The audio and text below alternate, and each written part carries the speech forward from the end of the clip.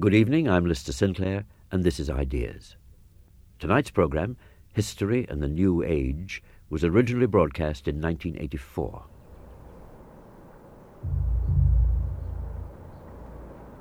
The feminine energy in the void, in the lighted void, was looking above and found a hole. And she was looking through that hole, and she fell down. Now there was an existing earth, yet there was not the fire of individuated mind, but there were creatures here that had feeling, but not yet the ability of clear thought and clear action. They only responded to their feeling, and hence that world was very watery, no real firmament. So many creatures saw this spinning light coming down to the earth, and they felt, oh, someone is coming. Something great is going to happen. We must find a landing place, because it was all mud and water. Many creatures tried to go down to the bottom of the water to find firmament. Only one succeeded. It was the muskrat. It found the firmament and brought it up and placed it upon the turtle's back, and then the land became solid. So we say this is Turtle Island. And that was the first coming of the individuated mind, the clarity of mind, the clarity of all creation and creative power from the idea manifesting as form with this mother's landing. And all things come from her.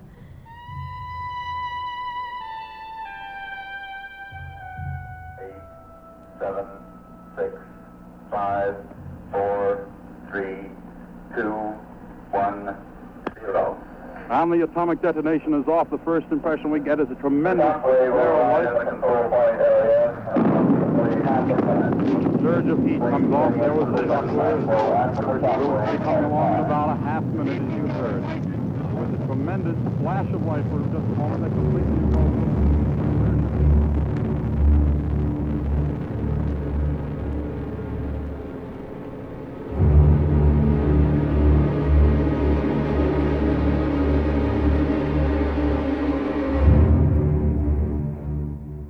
With the invention of atomic weapons, the world changed forever. History turned on nature and threatened to destroy it utterly. Before the bomb, nature could be treated as if it were no more than the stage on which history was played. Now nature's very existence came into question. Tonight's program is the first in a four-part series called History and the New Age.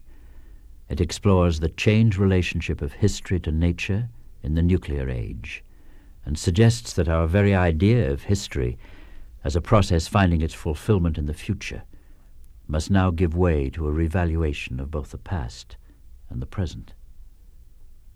History and the New Age, Part 1, The End of History, written and presented by David Cayley. In calling tonight's program The End of History, I mean to point up what I take to be the inevitable consequence of the global ecological crisis which is summarized in the image of the bomb. History in the modern West has essentially meant progress. Its goal has been imagined as an image of millennial perfection. Its meaning has been derived from its promise of fulfillment in the future. It is this future that has now been thrown into doubt. History has always depended on nature as its source of support, but so long as nature's limits had not been reached, this dependence could be overlooked. Now it stares us balefully in the face. The exhaustion of resources, the extinction of vulnerable species, and the pollution of air, earth, and water all speak painfully and eloquently of the discovery of these limits, and suggest that the promise of future abundance can no longer assuage present dissatisfactions. The bomb, moreover, threatens actual extinction if present historical competitions are not set into some broader context of planetary welfare. History can no longer derive its meaning from a future which is clearly impossible. For this reason, I think it is necessary to speak of a new age, not in a millennial, sectarian, or utopian sense, but rather as a precondition for human survival. Time in this new age will have to be conceived not as the pursuit of the future, but as what Plato calls the moving image of eternity. And this throws us back on much older ways of conceiving time than we have been used to in modern societies. That this should be so is not surprising. All human development, both individual and collective, works by a principle of recapitulation.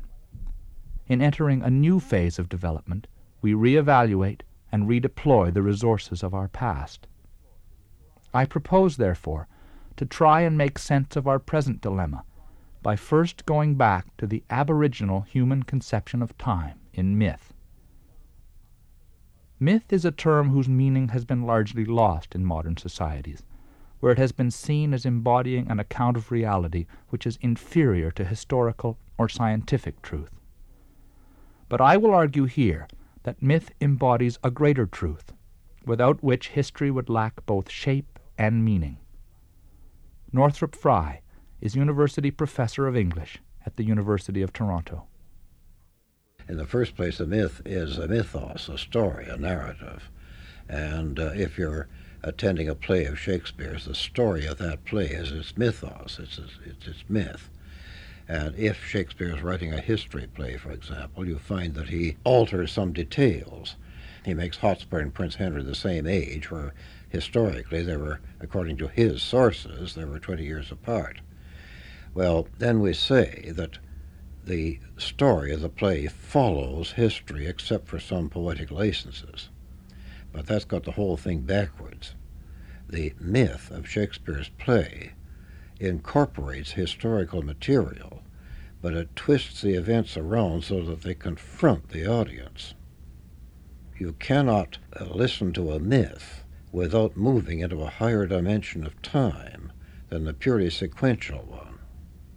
If you take, say, the crucifixion of Christ, that was a historical event because even if Jesus was not crucified, a lot of other people were. And as a historical event, it is simply part of the continuous psychosis that we know as human history. But as a myth, this particular crucifixion confronts us with our own moral bankruptcy. Time is arrested at that point. You've got to stop and think of what you do with this. Myth reaches beyond what Northrop Frye calls the continuous psychosis of human history to reach a higher dimension of time. It belongs to the eternal present of the psyche, that timelessness of the unconscious on which Jung commented. As such, myth is present as the deepest dimension of experience in all societies. But it is only in aboriginal societies that myth still organizes all social life around a sacred history. Here myth is still truly lived. Joseph Brown is the author of The Spiritual Legacy of the American Indian and a professor of cultural anthropology and the history of religions at the University of Montana. Rather than having what sometimes becomes a rather sterile theology, as we know in our world, one makes these realities in the context of the myth living. They are brought to life. The listener is inevitably brought into the mythic themes, because in these cultures the understanding is that in telling a myth, that is a myth of creation, for example, one is actually participating in recreating creation. It is happening there and then as the myth is being told. It is a part of their being. It is continually lived, and all experiences of everyday life inevitably are interrelated with the mythic themes. Furthermore, the language has to be taken into account here. Primal languages are very special in that words are thought of as being sacred. The source of life is thought of as the breath, which comes from the center of one's being, from the area of the heart, indeed. And so since words are conveyed by breath, words take on a sacred sense, and this lends import to the mythic narration. In telling the event, the reality is really present there. We tend to think ourselves in dualities. We segment, and we fragment our experience.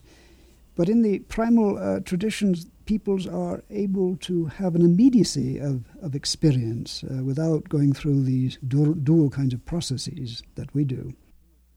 The term dual here refers to the subject-object split with which history really begins. Before that, humanity lives in what Mircea Eliade calls the paradise of the archetypes, when time, as he says, is recorded only biologically, without being allowed to become history.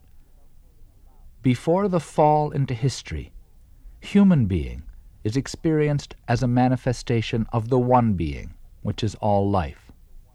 Joseph Brown. Throughout all these traditions, there is this presiding vision, one might say, of reality, which is at the center of all forms of manifestation, whether it is, as we say, animate or inanimate. There is this ultimate thread of life, however it might be termed, and it is that thread, indeed, that binds all manifestation together, and which speaks of this principle which is imbued in all phenomena, and which the human person, it is his or her center, just as it is the center of the animal beings whom the people hunt, and so on. And so this leads to a unity of experience, I think is the best way of putting it. It is not fragment. Everything is bound together with this thread of the sacred, you might say.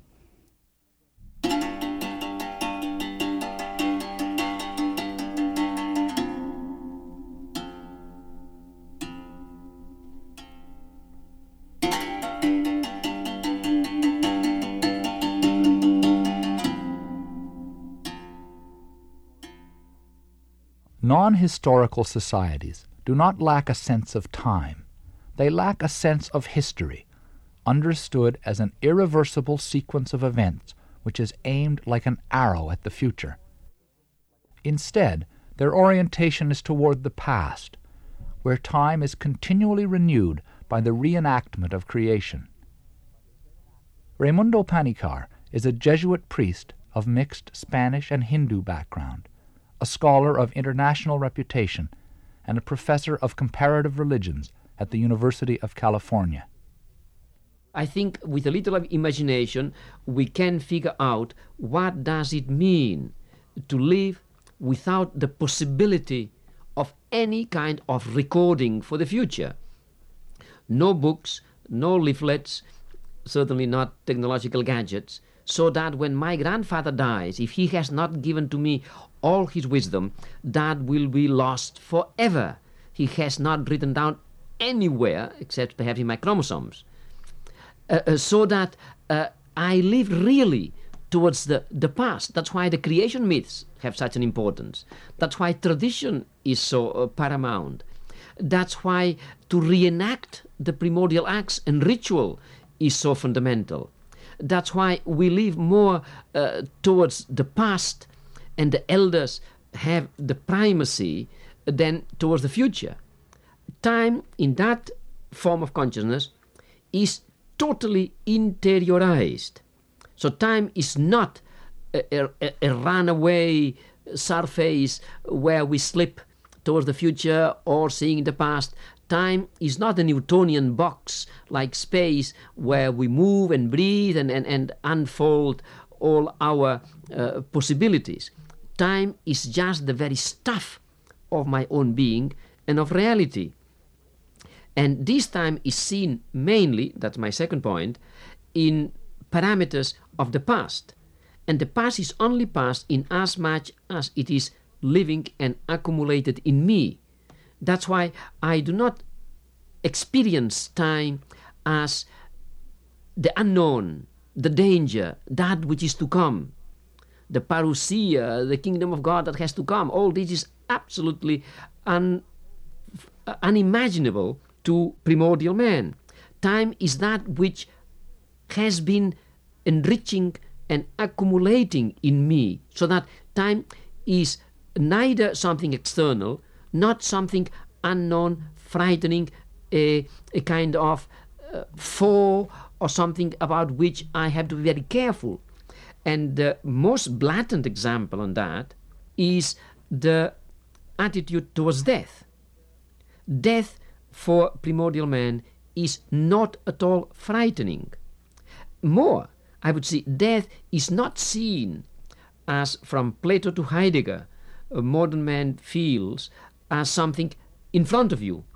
For primordial man, death, as it were, paradoxically as it may sound to historical consciousness, is at the very beginning.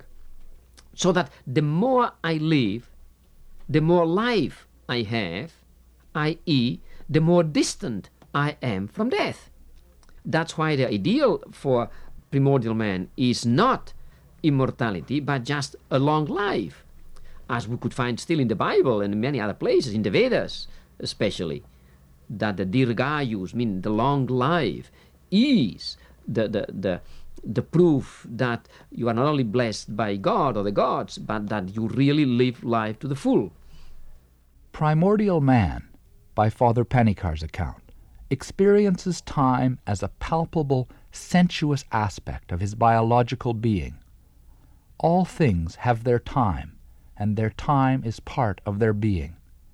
Then writing is invented. Roughly 6,000 or 4,000 BC, 6,000 years from now, more or less, history begins, which is the beginning of writing. And we call it prehistoric is the man who doesn't write. And historic is the man who writes. And writing is more than just having a skill, is somewhat having the possibility of recapture time outside the recesses of my being. So memory ceases to be the greatest thing. And well, we can have libraries, bibliotheques, or whatever it is that will somewhat store that kind of crystallized wisdom. And then we begin to live unconsciously towards the future. We want to construct a kingdom, an empire, to live for the future, to live for my children, instead that the children live for the parents. And that's why we sacrifice our children for the well-being of the kingdom of Assyria or Rome or United States or whatever it is. So it's a radical shift in consciousness which evolves slowly, and I allow a period of some 6,000 years, in which this historical consciousness develops more and more. And that's why even knowledge is fundamentally the possibility of prevision, of foreseeing the future, and thus also of mastering it or manipulating it or knowing what is going to happen. And the proof that you know well, that would be an unthought idea in the prehistoric consciousness, is that you can predict. While before, knowledge, the criterion of knowledge was not that you could predict, but that you could understand, as we still say, that you stand under the spell of the thing which you claim to understand. The difference between these two forms of consciousness is illustrated by the biblical story of Jacob and Esau. Before their birth, these twin brothers struggle with each other in the womb, and their mother, Rebekah, asks God why it should be so. God says to her, in the words of the King James Bible, "Two nations are in thy womb, and two manner of people shall be separated from thy bowels." Esau becomes a hunter, while Jacob remains among his father's tents. One day, Esau returns from hunting, faint with hunger, and begs Jacob to give him some of the lentil soup he has prepared. "Not until you sell me your rights as the firstborn," says Jacob, and the famished Esau agrees. And thus, concludes the Bible, did Esau despise his birthright. Raimundo Panikar explains what he thinks is the significance of this story. The entire Judeo-Christian tradition has hallowed and praised the prudence, the cunning, the intelligence, or even the loyalty, if you want, of Jacob. Jacob saw the future. Jacob was responsible for the messianic ideal, if you want, and just was living towards the future. And living towards the future allows for any kind of, and justifies the sacrifice of the present for the sake of the future. Esau, on the contrary, is the prehistorical consciousness which lives for the past and enjoys the fullness of life of the present.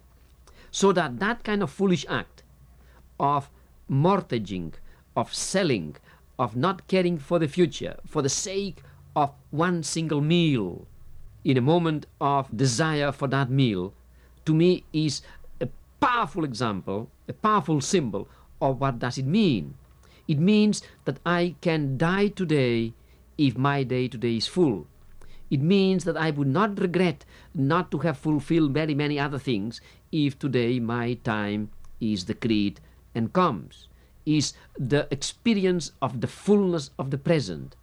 Is the understanding that that kind of plate of lentils or whatever it is according to the story that is now appealing to me, that is, when I speak to the Christians, would say the Eucharistic meal that fulfills all my promises and brings to the brim all my desires, and after that I can say I have lived my life, which is an act of love, of commitment, of just not mortgaging my life for any kind of future, but living it to the full in each moment.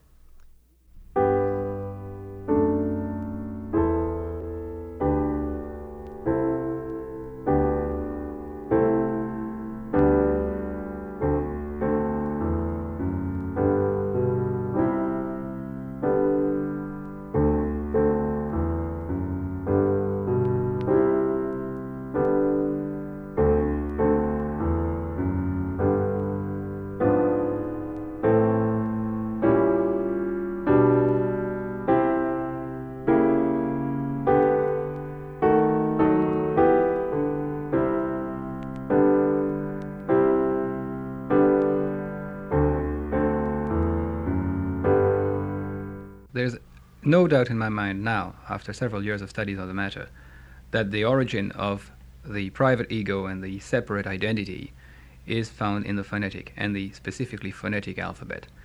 Before the alphabet, information was identical with the person producing it or receiving it.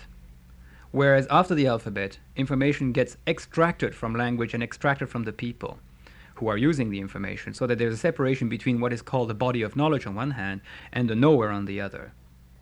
This is Derek de Kerkhove, the acting director of the Marshall McLuhan program at the University of Toronto, where he is professor of French. Like Raimundo Panikkar, he believes that the origins of historical consciousness lie in the development of writing. But it is his view that in order to explain the distinctive features of modern technological society, we need to examine one specific form of writing, the phonetic alphabet as it developed in Greece. The reason why the phonetic alphabet is so important in our culture is because it's the first system of writing that enabled us to completely interiorize language.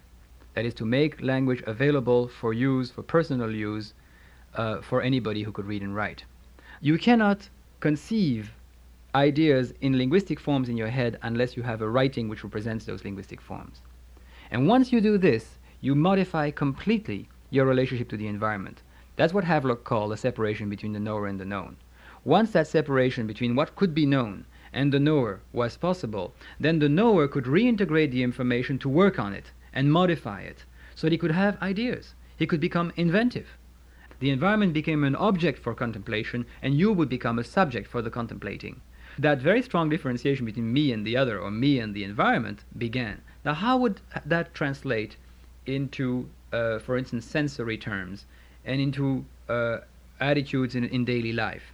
In sensory terms, it would be that you would see yourself in your mind, mentally, as a performer, as an operator, as an actor. You would see yourself as acting in life, and you would see, coming from that acting role, a speech that would be your own, that you would control as yourself. You would see your body as belonging to yourself. So you would see these things. You wouldn't hear yourself anymore. You wouldn't feel yourself. You wouldn't touch or be touched. You would always have a visual dominance which would make you an actor in a theatrical environment. And that's where theater comes from. The Greeks invented theater. Professor de Kerkhof's argument about the importance of the specifically phonetic alphabet depends on the fact that its constituents are units of sound rather than of meaning. Thus it allows meaning to be abstracted from context. Unlike hieroglyphic or ideogrammatic forms of writing, the phonetic alphabet has the flexibility of a pure code, a kind of linguistic DNA. It brings theater into existence by gradually transforming the participatory ritual of dance into an objectified spectacle. It began innocently. People thought it was just an extension of dance. In fact, it moved from dance to spectacles. It made people spectators instead of participants.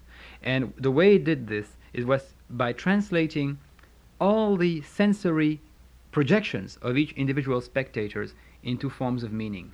The dance gradually became symbolical. Instead of being participatory, it became signifying. The music became signifying. The words became signifying. The songs became signifying. As you know, military songs or erotic singing environments such as jazz and pop music involve people completely into certain directions for which they don't have to think. You don't hear a military beat and say, this is an army and I'm going to join the army. You hear a beat that calls you to join the army. It's not you see what I mean? Well, the Greek tragedy gradually moved away from this direct sensory impact and into more and more symbolization and meaning. So the dance began to mean something. The chorus began to sing in terms of describing situation as opposed to living the situation. The actors began to describe how they felt about things instead of showing how they felt about things. And the whole of theatrical world began to take on more and more the values of signifying something else rather than doing that thing that they were supposed to signify. Well, that in itself is an enormous split between seeing and participating, between the known, that which is shown to you, and the knower, that is the spectator who are looking at the theater. And in sensory modes, it simply remodeled the brains of the spectator into little theaters of their own. They began to turn their brains into little inner spaces. You see, we don't know how the primitive things. We don't know whether people who have never been exposed to reading and writing have any kind of inner space of any sort, but we can suspect very strongly from the way they talk, from whatever we know of their culture and their folklore, that they don't have a very, very strong interiority. To have an interior space is to oppose it to an external space. To have an interior space is to imitate the model presented by a theatrical performance and put it in your head. There was a cost to the emergence of this individualized, self-reflective, objectifying consciousness, and this was the loss of connection to the older mythic ways of knowing. The new individual stood apart. The chorus is the collectivity, the actor is the single person. The collectivity contains history as lived, not history as thought, history as myth, not history as logic or patterns of knowledge, history as knowledge. And therefore the chorus incarnates a form of involvement with the culture which is atemporal.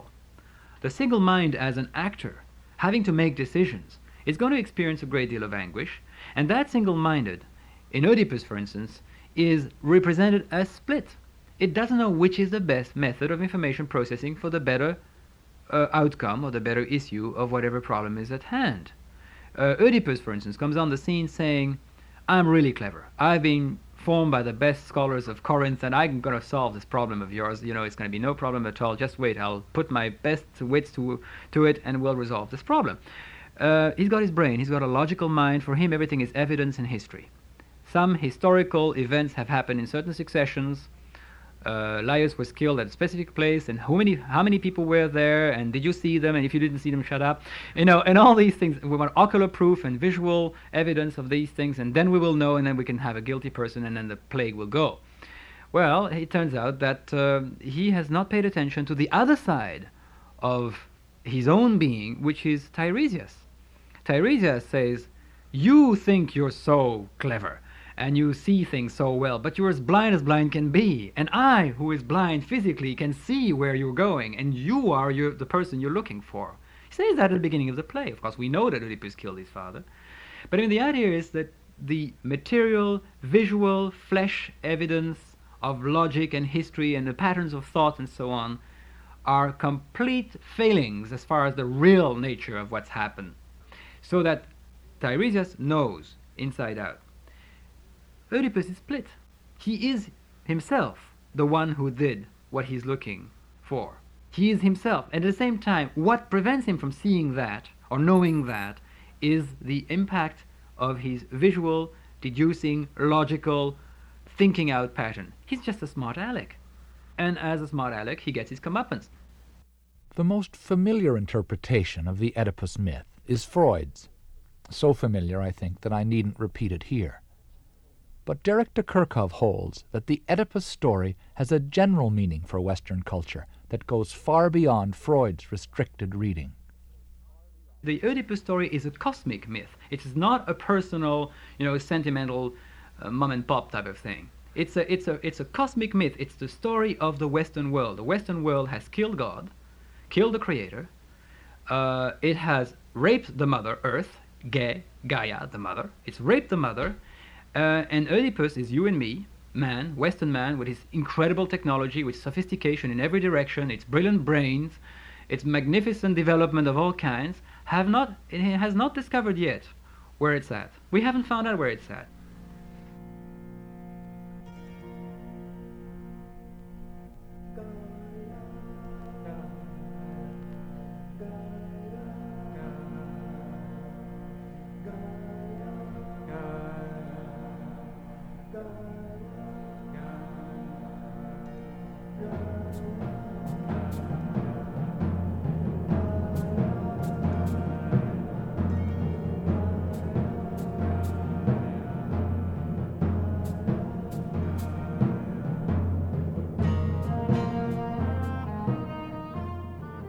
We have now traced the beginnings of the idea of historical time as an arrow pointing to the future, and the establishment of an individual ego capable of objectifying and dividing reality in the service of historical goals.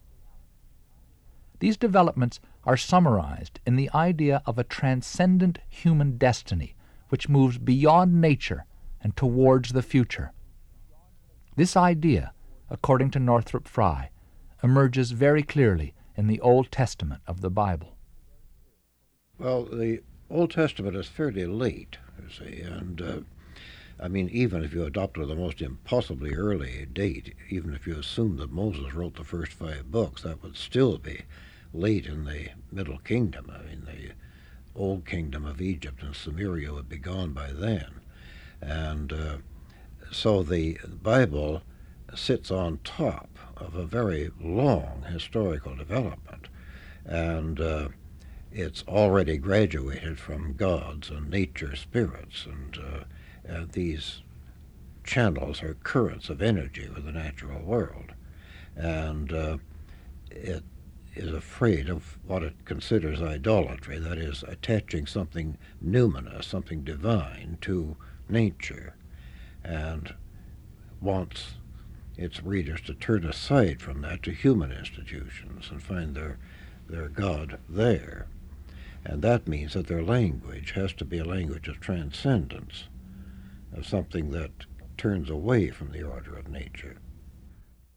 This turning away from nature has been considered by many to be the origin of our contemporary disregard for the substance and meaning of the natural world. Father Tom Berry, who calls himself a geologian, in the sense of theologian of the earth, directs the Riverdale Center for Religious Research in New York City. He argues that the biblical tradition has been the source of what he calls the 5 transcendences, and that these have led to a progressive devaluation and degradation of the natural world. When a society takes the pervasive this sense of the divine, or the sense of the divine, is pervasive throughout the universe and throughout the natural world and constellates a transcendent divine personality and then sets up a covenant relationship, you have a more legalistic approach, but a person has lost that biological sense of the divine manifestation saturating the natural world. And so the natural world tends to be desacralized in that context. First difficulty. Therefore, if it's desacralized, then it can be dealt with without the awe and without the sacred qualities that it needs to be dealt with. And then the second thing is the transcendence of the human. The human is spiritual. The rest, everything else is mechanistic in some way or else not spiritual. Well, this is a further objectification of the natural world, which is progressive alienation from the natural world, which deprives the natural world of its basic dignity in a further way. Then Western civilization comes to Descartes, which devitalizes the whole natural world and says the natural world is just so much mechanics because there's only mind and extension. What's not mind is mechanism. So we get our mechanistic approach. That's the fourth transcendence. The third transcendence. The fourth transcendence is transcendent technology. Our technology enables us to transcend the basic biological law of limitation, that every life form should have opposed life forms that limit each life form or group of life forms in such a way that no one or one group can suffocate the other life forms. But through technology, we can defeat that basic biological law, and nature cannot stop us from overwhelming the natural processes.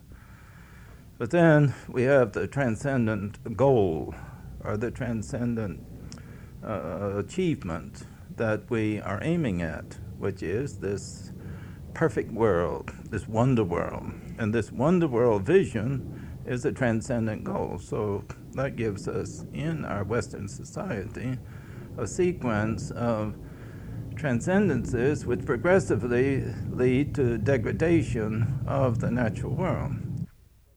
This sequence of transcendences traces in summary form the history of religious ideology in the West, beginning with the idea of a covenant between God and his chosen people, and ending with a secularized vision of history as material progress.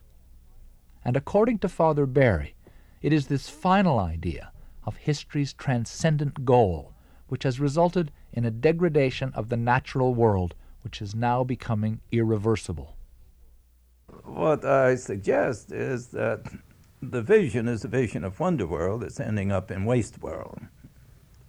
The idea is that this vision of millennial perfection involves the grinding to pieces of the existing world, and that's the terror of contemporary processes, is that it cannot accept natural spontaneities.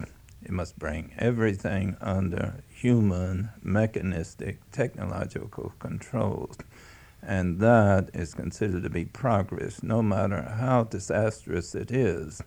The idea is you can't stop progress. Well, what are we progressing to? We're progressing to a situation where the universe will be destroyed completely in its present condition, and it will become progressively uninhabitable. It's already uninhabitable by a vast number of living forms that are being destroyed. In fact, it would be hard to find any living form that is not worse off, and terribly worse off, than it was before this age began, and it could even go deeper into the whole impact of the human on the planet. And at this time, though, we have finally reached a state of ultimacy, because at the present time this is in a condition where we are verging on the termination of the planet Earth, either by nuclear conflict or by technological plundering. Father Barry's idea that we have now reached what he calls a state of ultimacy brings us back to our starting point. Both the bomb and its variant, the slow death by ecological collapse, can now be seen as culminating events in a long, inexorable process. Derek de Kerkhove, for example, believes the bomb to be the final expression of the culture of literacy. In my recent work on the phonetic alphabet and the bomb, because I think the bomb is the last product of the phonetic culture and the first product of a completely new culture, I discovered that the phonetic alphabet had a tremendously explosive tendency. Very explosive. It was a disintegrating principle. This constant potential of decontextualizing that the alphabet had in it was a disintegrating process. You could disintegrate human speech, human knowledge, human understanding, human relations. You could literally analyze and analyze and analyze simply by always taking out of context whatever bit of information you had managed to gather and hit upon. And so that the phonetic alphabet generates atomism. In 150 years after the invention of the alphabet, the theory of atomism is born in the mind of the Greek atomist, of which the most famous is Democritus. Democritus brought the theory of the base elements, the atomos, that which cannot be any further divided, as the building blocks of nature, and of course from then on a whole series of theories which were going towards the minute, the unbreakable in the universe. No other culture ever bothered with that sort of thing. It couldn't interest anybody else. It's only the alphabet that makes us think in terms of atoms, because the alphabet itself is an atomization of human speech. For Professor de Kerkhove, the antidote to this atomization is the wired world of electronic media. Their tendency, rather than being explosive, is implosive. I'd like to point out something very important about electricity that most people don't seem to remember when they think of light and electricity. They think that electricity is some kind of substance that carries something or that carries itself from one point to the other at incredible speed, in fact the speed of light. Little do they know that electricity or electrons in electricity don't move or hardly move. They do move. It's known that they move at something like an inch an hour or something like that, which is, really slow. But they push each other around at instant speed, which means that if you make an impact in Toronto, instantly the effect of that impact, not the substance itself, but the effect of that impact is felt in Manila or in Shanghai, because the electrons are pushing. Now, that is touch. That's the idea of touch. We're in touch with the world thanks to electricity. And that's what I mean by implosion. To be able not to have to cross space as a theatrical reality, but to conceive of the whole of space pushing in on you thanks to electricity. This kind of value of the environment bearing in upon each one of us and making us bear upon each one of us via that same principle is the implosive relationship of a planetary consciousness. Now, does that mean that we're going back to the, primitive man? Well, sure, a lot of our modes are going to resemble the primitive simply because our sensory patterns are by force going to not be exclusively visual anymore. The difference between civilization and any other kinds of human arrangements is the dominance of the visual world that we have given. That's all. The moment you become touchy-feely again, you're primitive. And you've got to become touchy-feely in the world of electricity. So that we are recovering our senses. We're coming back to our senses. That's as clearly as you can put it. As we come back to our senses, we join again with the oldest wisdom of information processing, mythical structures of the so-called primitive. But I don't think that we are abandoning what we have acquired over the last 2,500 years. I don't think so. I think that when you are imploding, you are not expelling anything. Implosion enables you to be everything at once. And that's what's happening. We are capable of being ourselves and being planetary. The brain is so unbelievably flexible and complex, so much more than any one of us has a clue about, that we are capable of much, much more than our imagination right now gives us. Much, much more. In fact, what fails is our imagination, not our capabilities. with the split of the atom, which is something unnatural, and the proof that it's unnatural is that atomic waste cannot be reabsorbed, as any other kind of wound in nature can be reabsorbed and healed. The third type of human consciousness begins to become more and more important, and people begin to discover the fundamental value of the present. This is Raimundo Panikkar again. Like Derek de Kerkhoff and Tom Barry, he believes that the bomb acts as an absolute limit to any further projection of history into the future. In his terms, this means that the value which the future held for historical consciousness must now be accorded to the present. People begin to discover the fundamental value of the present as the greatest weight of time, whereby I'm constantly saying that time has to be visualized as a field and not as an arrow. That's why the three times past, present, and future belong together. There is no the one without the other. And to think that we can speak about the future irrespective of the past is clearly not the true. But even we cannot speak of the past disregarding the future. And so this kind of field metaphor, again, to understand time, to me is an enlightening one. And it's in this kind of field metaphor that I speak of the trans-historical consciousness, which we could see it in the enormous amount of thirst, I would say, in the young generation for the present, for the nung, for the now, and not for later. We would not like to postpone the meaning of life and the fullness of life until we are 40 years old, or I have the $1,000 that I need, or I have the 3 children that I dream, or whatever. I want it now. This revaluing of the present is obviously something new as a general human possibility, and yet it can hardly fail to remind us of Esau and his profound enjoyment of his bowl of lentils. What Father Panikkar calls trans-historical consciousness captures the values of both historical and non-historical consciousness by rooting them in the present as the center of time as a field. Ewart Cousins, a professor of theology at Fordham University, means something similar by the term second axial consciousness, a term he has adapted from the German philosopher Karl Jaspers.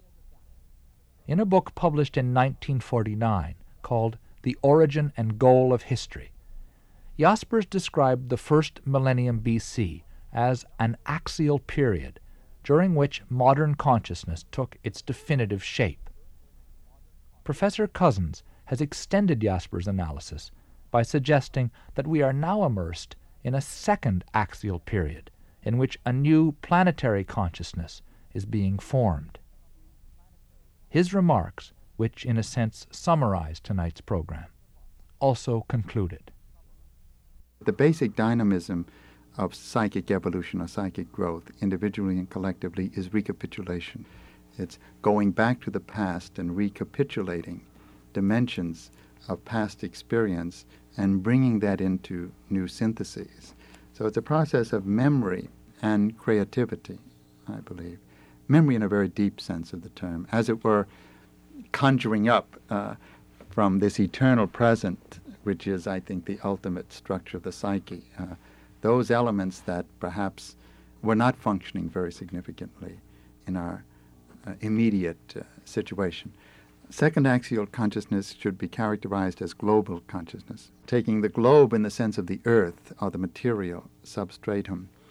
And I think it's characteristic of first axial consciousness to separate itself from its roots in the earth, from the material substratum.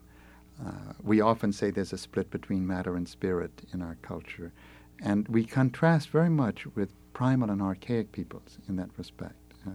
It's axiomatic that the American Indians, for example, are in harmony with the earth. But it's more than that, I think. I think it's the nature of the phylogenetic or collective unconscious mythic dimension of our psyche to draw from material objects and to bring these material objects into our psyche, our sense impressions, in a way that releases an enormous amount of psychic energy and creativity. This is a remarkable facility I think we have, that we can do that. And that's one of the ways, I think, of being related to nature and to our roots that the primitive peoples have been able to cultivate and sustain. That's through the mythic imagination, where material symbols and objects are not used abstractly but very concretely, and they reveal a meaningful structure, a human, cosmic, ordered structure in our relationship to the universe.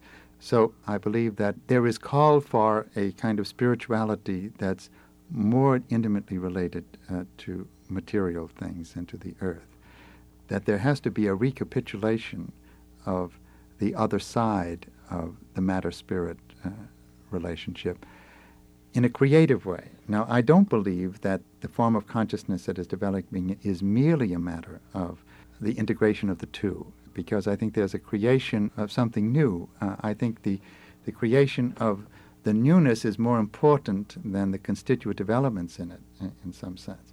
I think the horizon of our consciousness is expanding to engulf the whole. I don't think consciousness ever merely recapitulates and balances.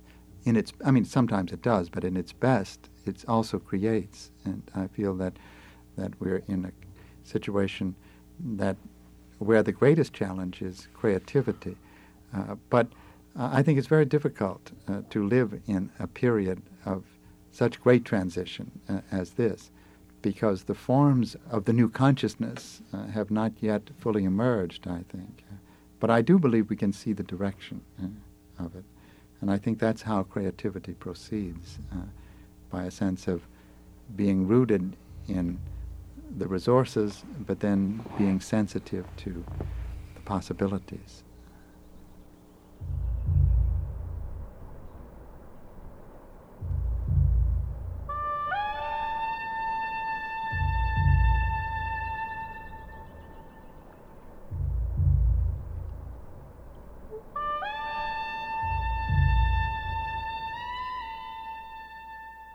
The bomb is a terrifying reminder that other values, other aspects of human integration have to be paid attention to if we want to survive.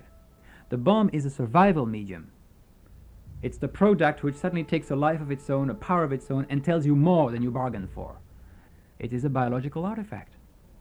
The bomb says the same thing to everybody.